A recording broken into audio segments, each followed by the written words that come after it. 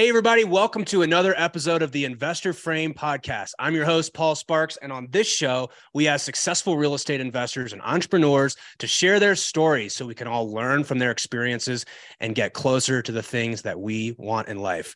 Today, I'm here with a friend of mine, Carrick Young.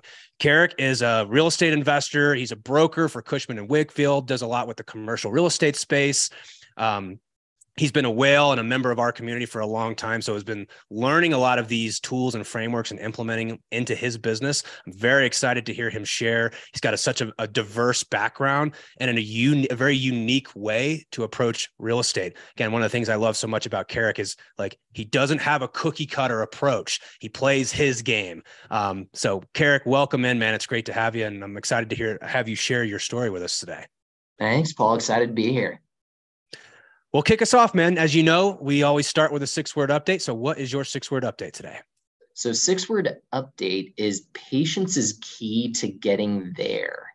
And so to elaborate on that a little bit, we've taken a lot of runs at multifamily properties over the past couple months.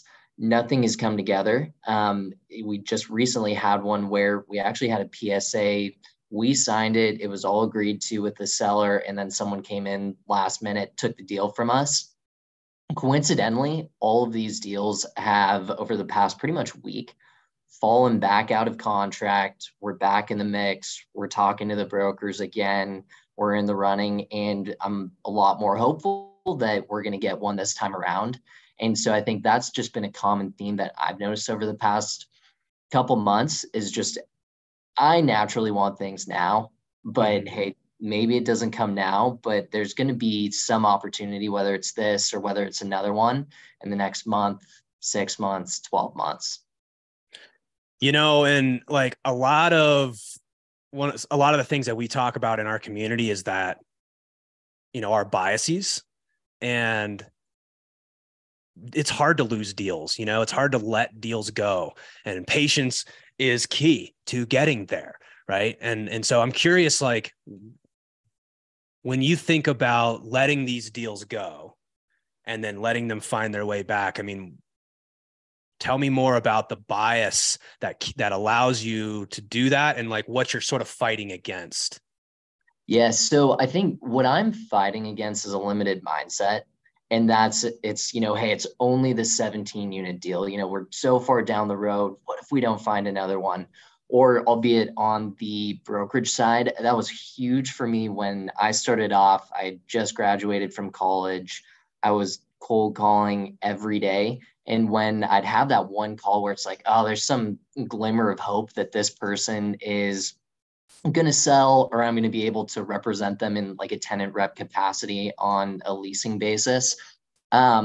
It's you really want to hold on to it. The client might not be a good fit for you. The situation could be super messy, but my mindset, especially early on, really led me to just go down all of these rabbit holes that were not a good use of my time. And so I think over the past 5 or 6 years for me, it's really been a journey about understanding that there's always opportunity out there, down markets, up markets, sideways markets. And so with that, it's just about realizing that, you know, you're not defined by any one deal that you make or any one deal that you lose. It's about how many deals can you chase? How many deals can you go through the process and keep your spirits up? Because most of those, they're not going to work out for one reason or another. But really the successful people that I've met, and again, whether it's on the investing side or whether it's on the brokerage side, they're the people that can take 99 no's, but they've made their career off of being persistent and getting that one yes. Mm-hmm. Yeah, I don't know if you remember this, but it was last couple of weeks or a month or two ago, we were talking about in the Whale Club about this story of the tallest tree. And I don't know if you heard me say that. Yeah, okay.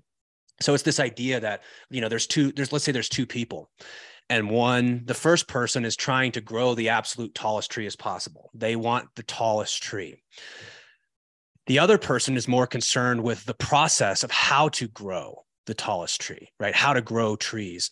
And what happens is of course, the person who's trying to grow the tallest tree, well, you know, lightning storm comes, hail comes, winter comes and their tree dies, and they get so frustrated because they are trying to figure out how to grow the tallest tree. But then you've got this other person who's very process oriented and they're curious about the process, right? Hailstorm comes, they're like, interesting, I didn't account for that. I need to account for that in the next time I do this. And it becomes, this, we say that the process is the shortcut. Trying to go after the biggest deal is like trying to grow this tallest tree. The best way to get good at growing trees is to enjoy the process, because the process is the shortcut. And it seems like, that applies very well here. Not letting your biases like FOMO or loss aversion, you're attached to it, right? Or, fear that if I don't get this one, there may not be another one, but we know that not to be true, right? Of course, that's a very like result-based approach. If you can take a process-based approach, it seems like that results in more success a lot faster, because you're not tied to this one particular outcome. I'm just here to figure out how to get good at finding deals. Yep, 100%. And I mean, I think I've found that for me, being focused too much on the results leads to a lot of comparison, and comparison has never worked out well for me. It's always comparison to the negative. It's, why aren't I doing as many deals as that guy? Why is the last property I bought, why isn't it as big as the property that this guy bought? Why is there not as much of a value add as this guy's property? And so I think for me, I've learned, and I'm still working on it, but that if you get too results focused, it never sits well. But if you focus on the process, the results tend to take care of themselves if you're doing the right things. Yeah. Well, I want to hear more about your background and, what you're building to, and do me a little favor and tell us about your business. Tell us what it looks like, because like I said, you have a very, it's not a cookie cutter based business. And I really appreciate that about your approach to business. So tell us what it looks like and tell us what you're driving towards. Yeah. So just to give people some background on me. So graduated from college, went straight into commercial real estate brokerage for, like you mentioned, Cushman & Wakefield, which for those of you who don't know, it's one of the top 3 global commercial real estate firms. We have offices in every major city in the US and most of the major cities internationally. And so with that, one of the things that I didn't realize is that there's so much more to the commercial real estate space aside from just the buying and selling of buildings that people's minds might go to when they hear commercial real estate broker.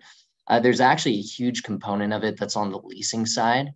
And so with that, it's you generally either represent a tenant in helping them find and lease space for their business, or you'll represent a landlord and help them find tenants to fill and occupy their space. How things worked out, I started off in the office leasing space, and that was predominantly representing tenants in finding spaces to lease for their business. Coincidentally, at that same time, I bought my first rental in Jacksonville, Florida. And so even from a young age, I would have been 22 at that point, I understood that brokerage can be more of a roller coaster. You're going to have some great months, probably going to have a good amount of 0 months as well. And that, you have to have some savings, that it's not necessarily a reliable business, especially at the start. And so for me, getting into investing was a way to create some reliability amidst the roller coaster of brokerage. And so those two things, they started my life at pretty much exactly the same time. And so fast forward to today, at Cushman on the leasing side, I do predominantly tenant rep work. And so that takes the form of representing companies pretty much throughout the United States that are doing, and it's not the hottest product type right now, but a lot of the clients that I work with still have a need for office space. And so representing those clients on lease deals throughout the US. And then as far as my real estate investing business, that looks like 38 units spread throughout several states. We've got Florida, Georgia, South Carolina, and then Ohio. At this point, we're really focused on the Southeast markets. We think the fundamentals of those markets are really strong. And we also have a very good team out there. We work on a couple things. The main thing is buy and hold. We're going to start getting a little bit more into upping the amount of flips that we do, probably turnkey deals for some investors. And then, like I was mentioning earlier, we have a goal to take down about 75 units through smaller multifamily purchases. And, for us, we don't necessarily have ambitions to be the syndicators that are taking down 100, 150 unit apartment complexes. We're more in the, let's call it 10 on the lower end, up to 40 and 50, probably depending on price and geography. And so really to build a holistic business of stuff in a personal portfolio and probably more JVs of those smaller apartment buildings. Why do you like those so much more? I think that for us, it's easier to get a handle on them. Also, the ownership structure. I think syndications are a great vehicle. I think that we have a pretty strong ability to access capital for the deals that we do. We actually use private money to fund 100% of our deals. And so whether that's if we take something down on the single family side or whether we bring in partners on the multifamily side, for us, it's turned out to be more favorable from a structure standpoint and what those structures can lead to profit-wise to structure it like a JV as opposed to what you'll see in more of the traditional syndication models. Yeah, you don't have to give up as much, right? With the typical 70-30 or 80-20 splits that you see with these syndicators. It's like you're doing a lot of work, man, to only take a little chunk of it. And again, this is all preference based, but it's almost, there's this little sweet spot between the single family operators, or very small multi-units, 4 units, 8 units, things like this. But, anything over like 100 units, you're starting to play with much larger institutional capital players, people that have, that can operate on smaller margins as well. And so it compresses the cap rates. It becomes more competitive, but that sweet spot of 10 to 50 unit, multi-units, like that's where I hear a lot of people finding their success. They're taking these deals down with private capital. The debt structures are more favorable for the operators and things like this. And, I think it's a smart move based on what you're trying to do. And I know a little bit about your solvable problem, but I want to hear you tell that, right? Because I think what I like to do on this show is to separate why we're doing the business from how that plays into like what are we actually trying to design in our life? What's the life that we want to live? And then how do we use our real estate as a tool to help us get there? So maybe tell me a little bit about your solvable problem and how you see these, your brokerage and the rentals and all this stuff that you're doing. How does that play in with what you're trying to design in your own life? Yeah, no, so great question. So I'd say, and I think I've kind of explained this to you before, but I kind of have 2 hills in my mind. First one, that let's call it the first solvable problem, is getting to 10,000 per month from more passive, more reliable sources. And I think that gives me a very decent level of comfort, provides for a nice lifestyle, and then really allows me to make the decision, any money that comes in over that, is that something that I want to take and go on a fun trip? Is it something that I want to reinvest back in the business, buy more rental property? It gives me a lot of freedom. The next step above that, let's call it 28 grand a month. And that's more of I've pretty much got money to do all of the things that are important to me in life and have a lot of fun with that. But that's one where I kind of look at it as that's a little bit further out. And sometimes it can be intimidating. It's like, hey, I'm at this number right now, and that number is like way up there. And so I like to look at it as, hey, I'm here right now. That $10,000 a month number is not too far away. Let's focus on getting there. And then once we get there, I can see and I know where I'm going to the next mountaintop.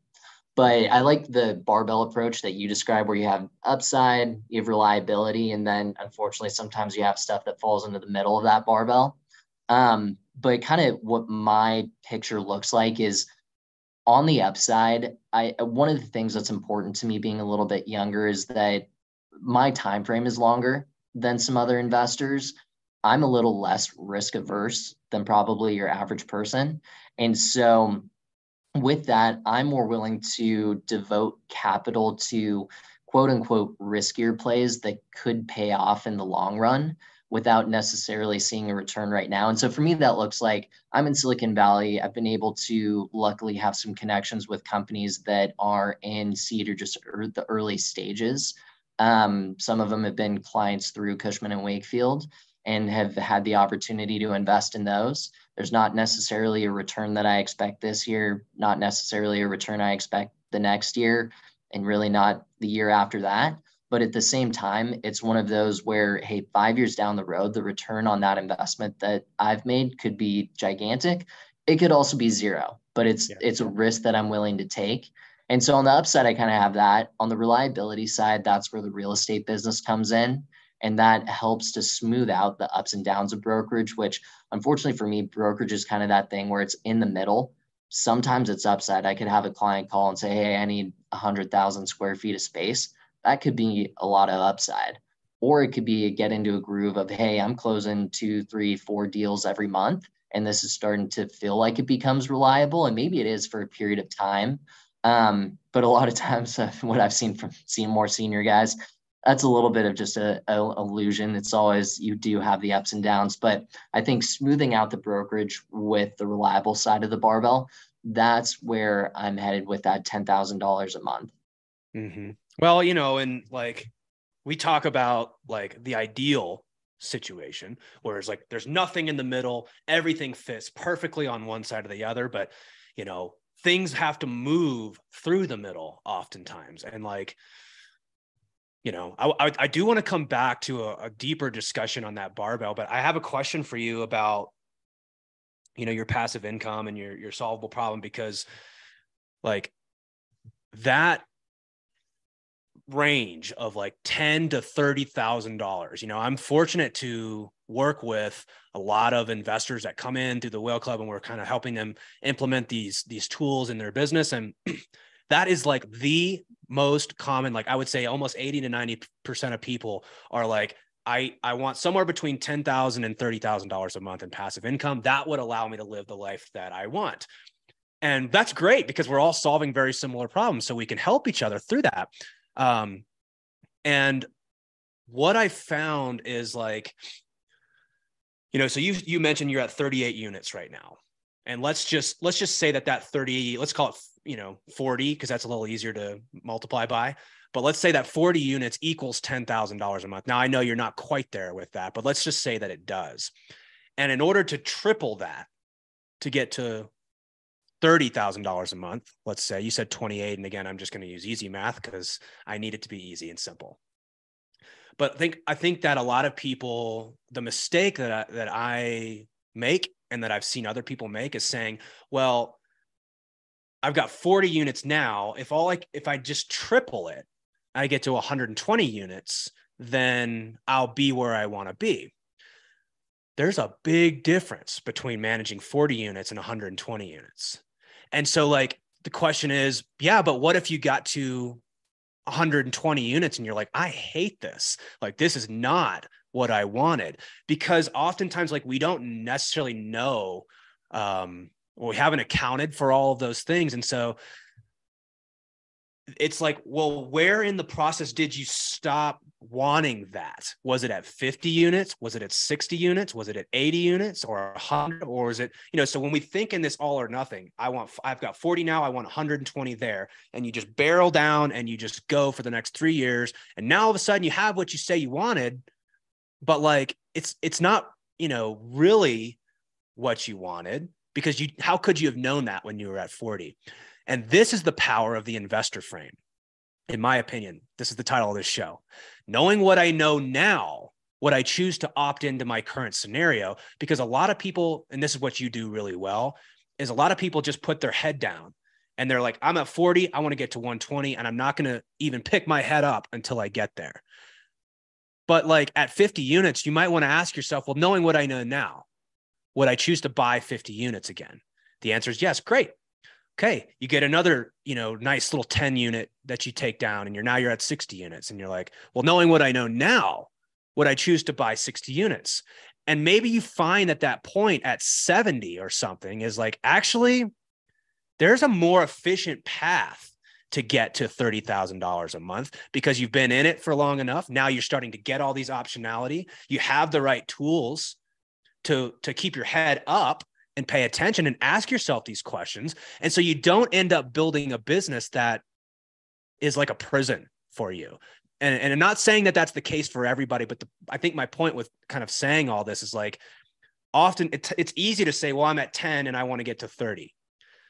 But the mechanism that got you to 10 may not always get you to 20 and you might, or to 30, and you might get there and be like, I hate this. So what's the mechanism to ask yourself as you're building that out? Well, knowing what I know now, does this still make sense? Because I reserve the right to change my mind. Yep. No, and I completely hear you on everything you're saying. And, to switch it from concept to something that's been on my mind a lot recently is looking at the portfolio from kind of a holistic view and like a portfolio strategy view. I was actually listening to a guest that Steve Trang had on his podcast the other day, who the quote that stuck out to me the most from that was that, and the guy, he like averaged buying 100 houses a year or something through like decades. But the quote that stood out to me was that he was saying when he was happiest was when his personal portfolio was at roughly 50 units. And he was like, there are times when it would get over 100 units. And he's like, way too much management headache, way too much involvement for me.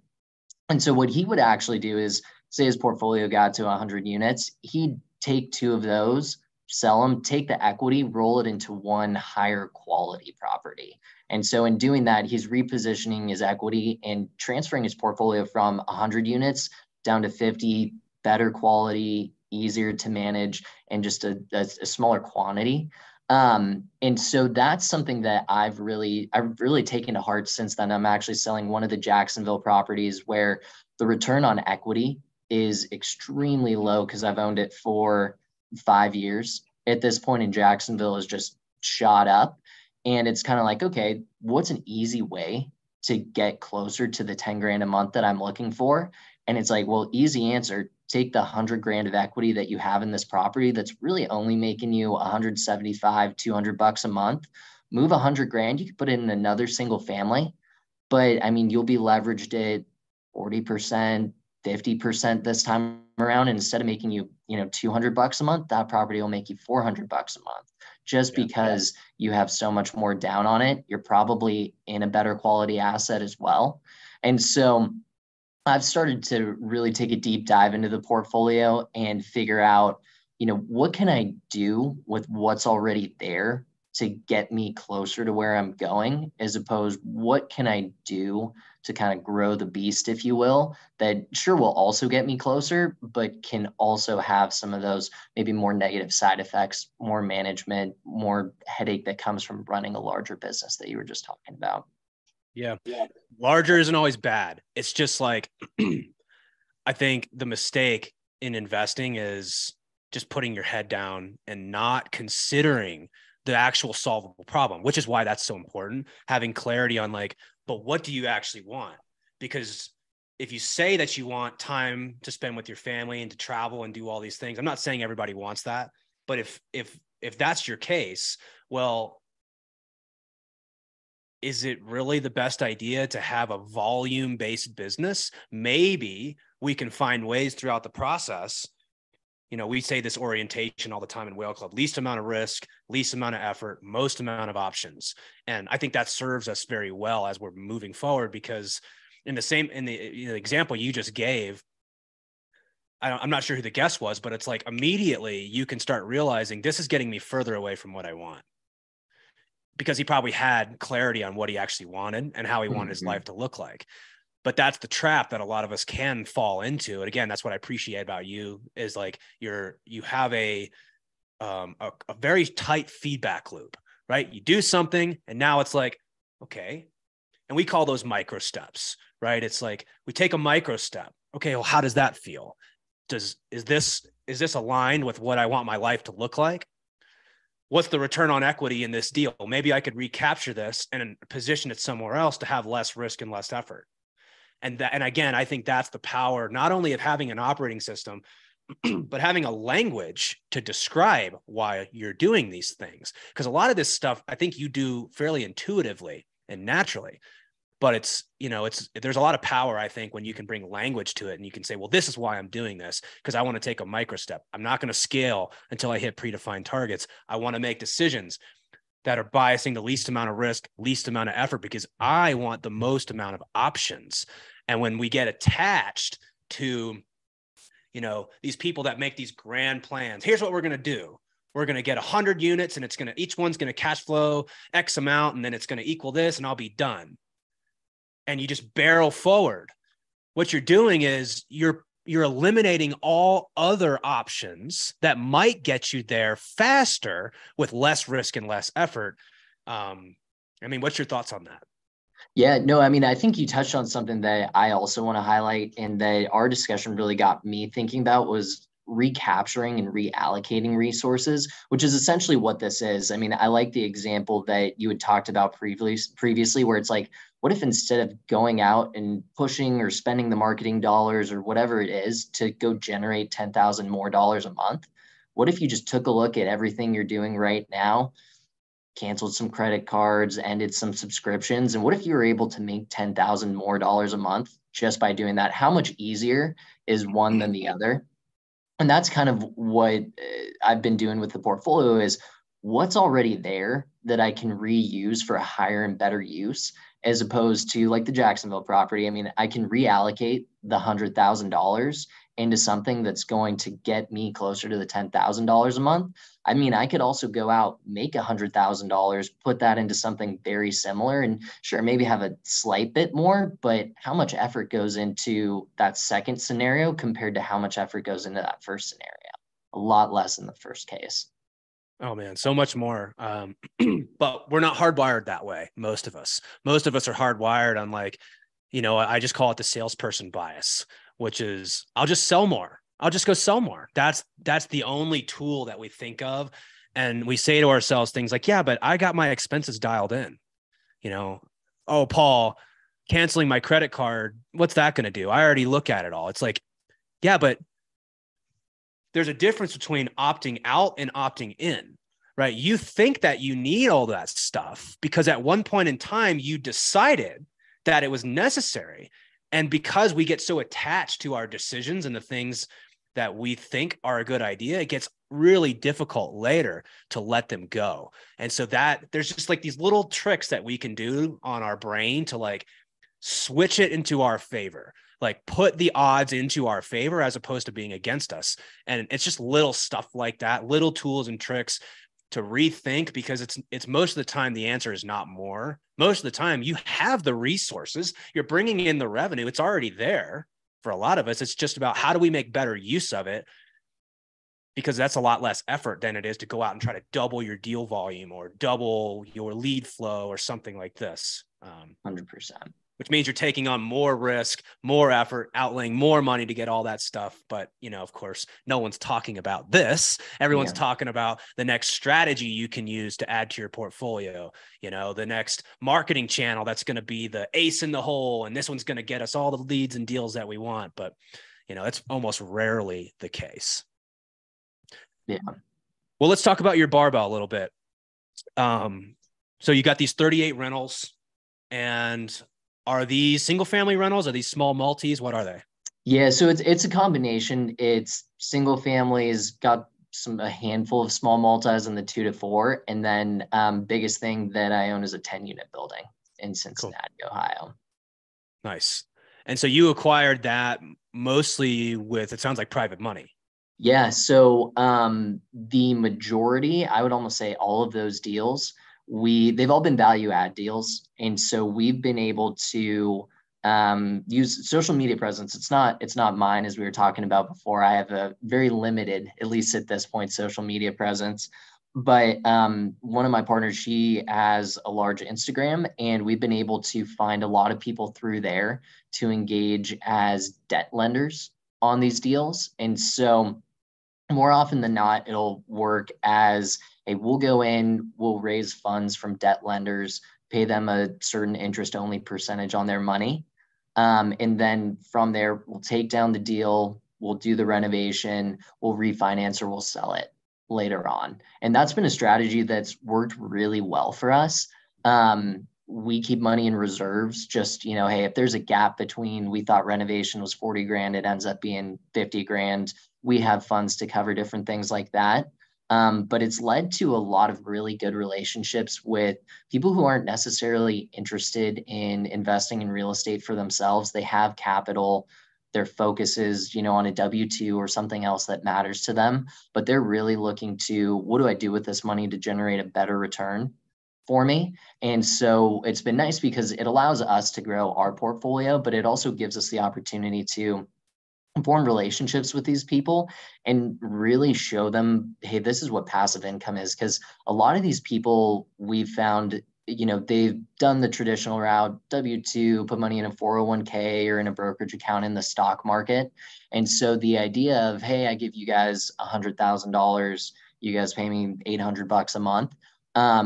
It's interesting to see kind of the light switch in their eyes. Like, oh, so I give that to you, I'm getting money in return, but I don't necessarily have to deal with any of the headaches, do any of the work, deal with contractors, property managers, leasing, any of that stuff. And it's like, yeah, that's exactly how it works. Yeah.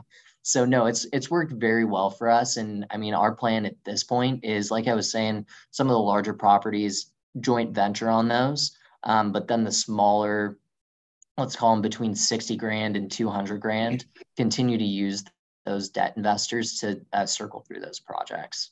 Mm-hmm. Yeah. Raising money is interesting because I haven't figured out where that sits on the barbell just yet. Like, is that an upside play? Like, I could make the argument that, yeah, it is an upside play. But I could also make an argument for like having reliability there. So like I go back and forth all the time with like, well, how, as we spend more time trying to raise money, where does that sit?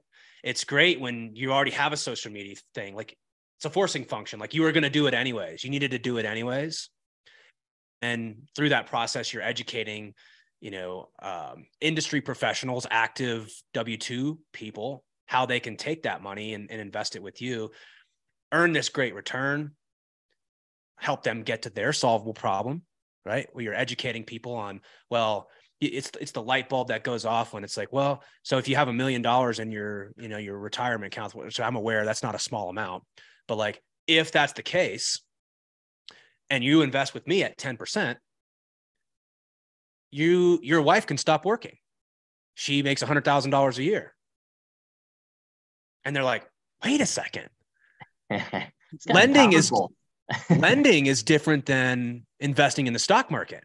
And they start to kind of like, aha, so part of this is educating people on how we can help them get to their solvable problem with the least amount of risk, least amount of effort, I found that language to be very powerful as I'm raising money, because again, when you can show that to people and you can show them a path to hit their solvable problem through you become the conduit to that. Again, the relationship becomes reliable, in my opinion.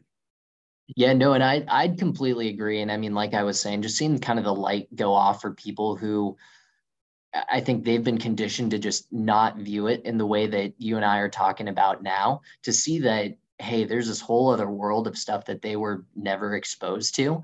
That's a really cool feeling. And like you were saying, to be able to help someone get closer to their solvable problem, that's a pretty rewarding and fulfilling thing to me.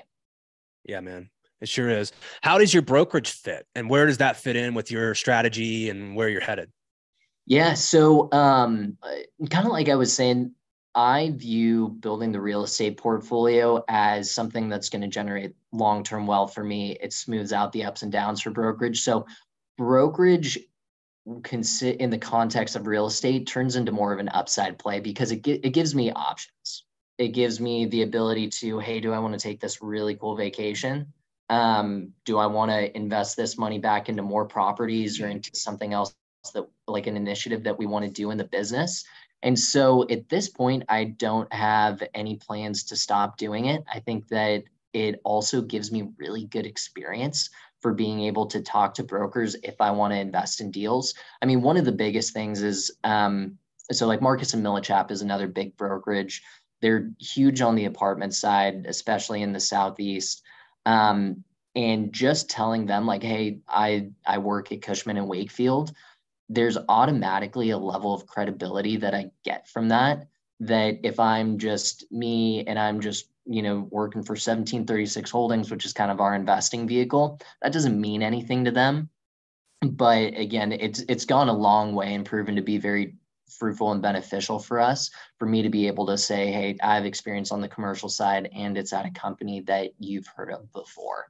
But so no, I think even though, like I've mentioned, Office isn't the greatest product type right now, the clients I have are still rocking and rolling. And so I think ride the wave. Yeah, ride the wave, man. Well, there's always been, it's like you're either in one camp or the other. You're either an investor or you're an agent.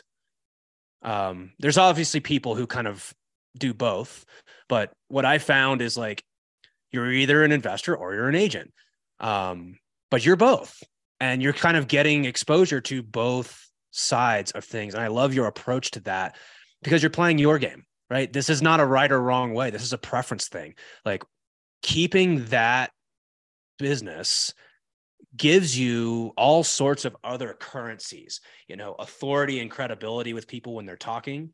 It's going to get you relationships that you otherwise just wouldn't have access to. The private money that you've raised, the opportunities to invest in, these Silicon Valley startups that you're describing there, all that comes from your relationships. So when you start reframing some of this stuff as to like, what currencies am I getting from this? I think we have a tendency to think in terms of just money, right?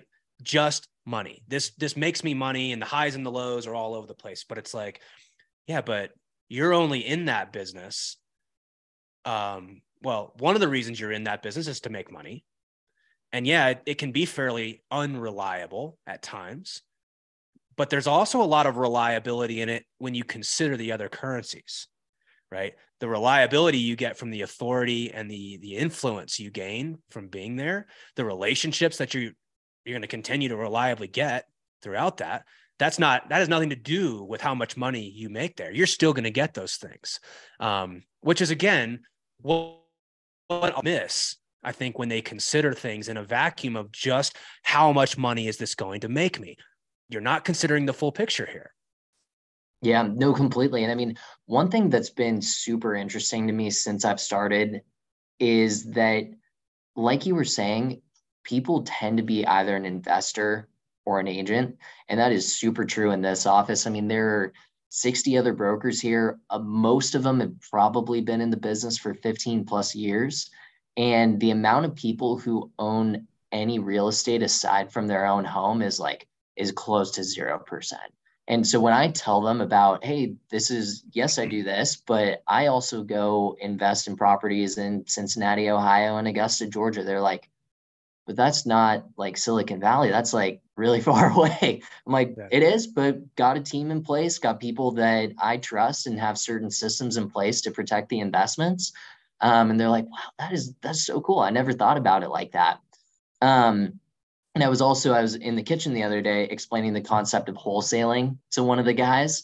And I mean, he's been in the business probably 40 years at this point. And he was like mind blown. He was like, so they put a property under contract, they sell it to you at a higher price, never own the property, but make the spread between what you agree to pay them and where they have the property under contract. And I was like, yeah. And he was like, that's fascinating. And it's so weird because that concept to me is like, yeah, it happens all over the place, like very normal.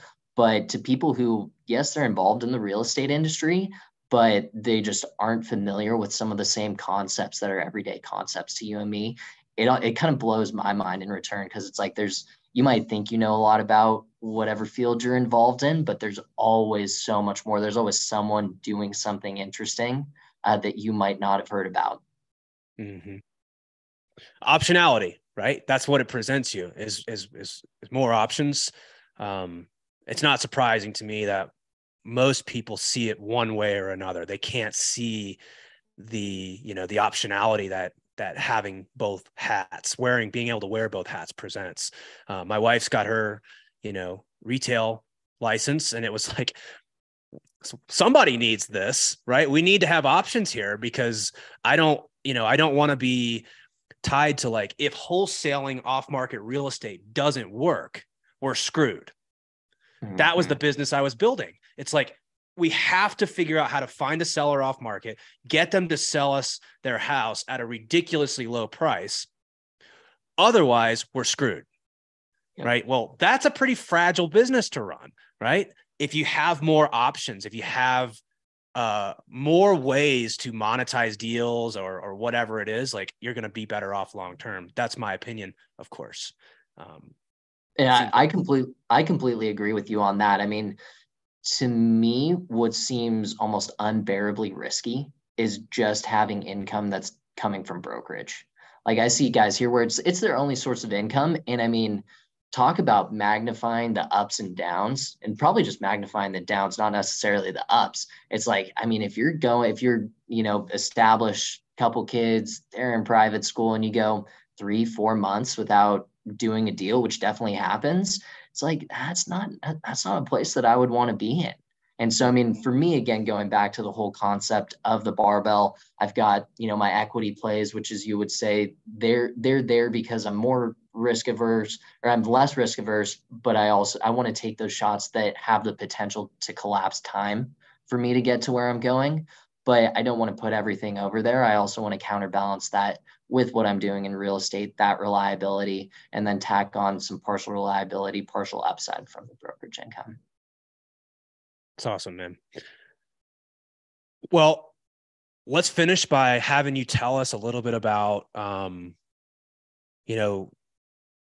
old are you again? Just turned 28 2 weeks ago. Man, and it's amazing how much you've accomplished in such a short amount of time, and the experience that you've gained.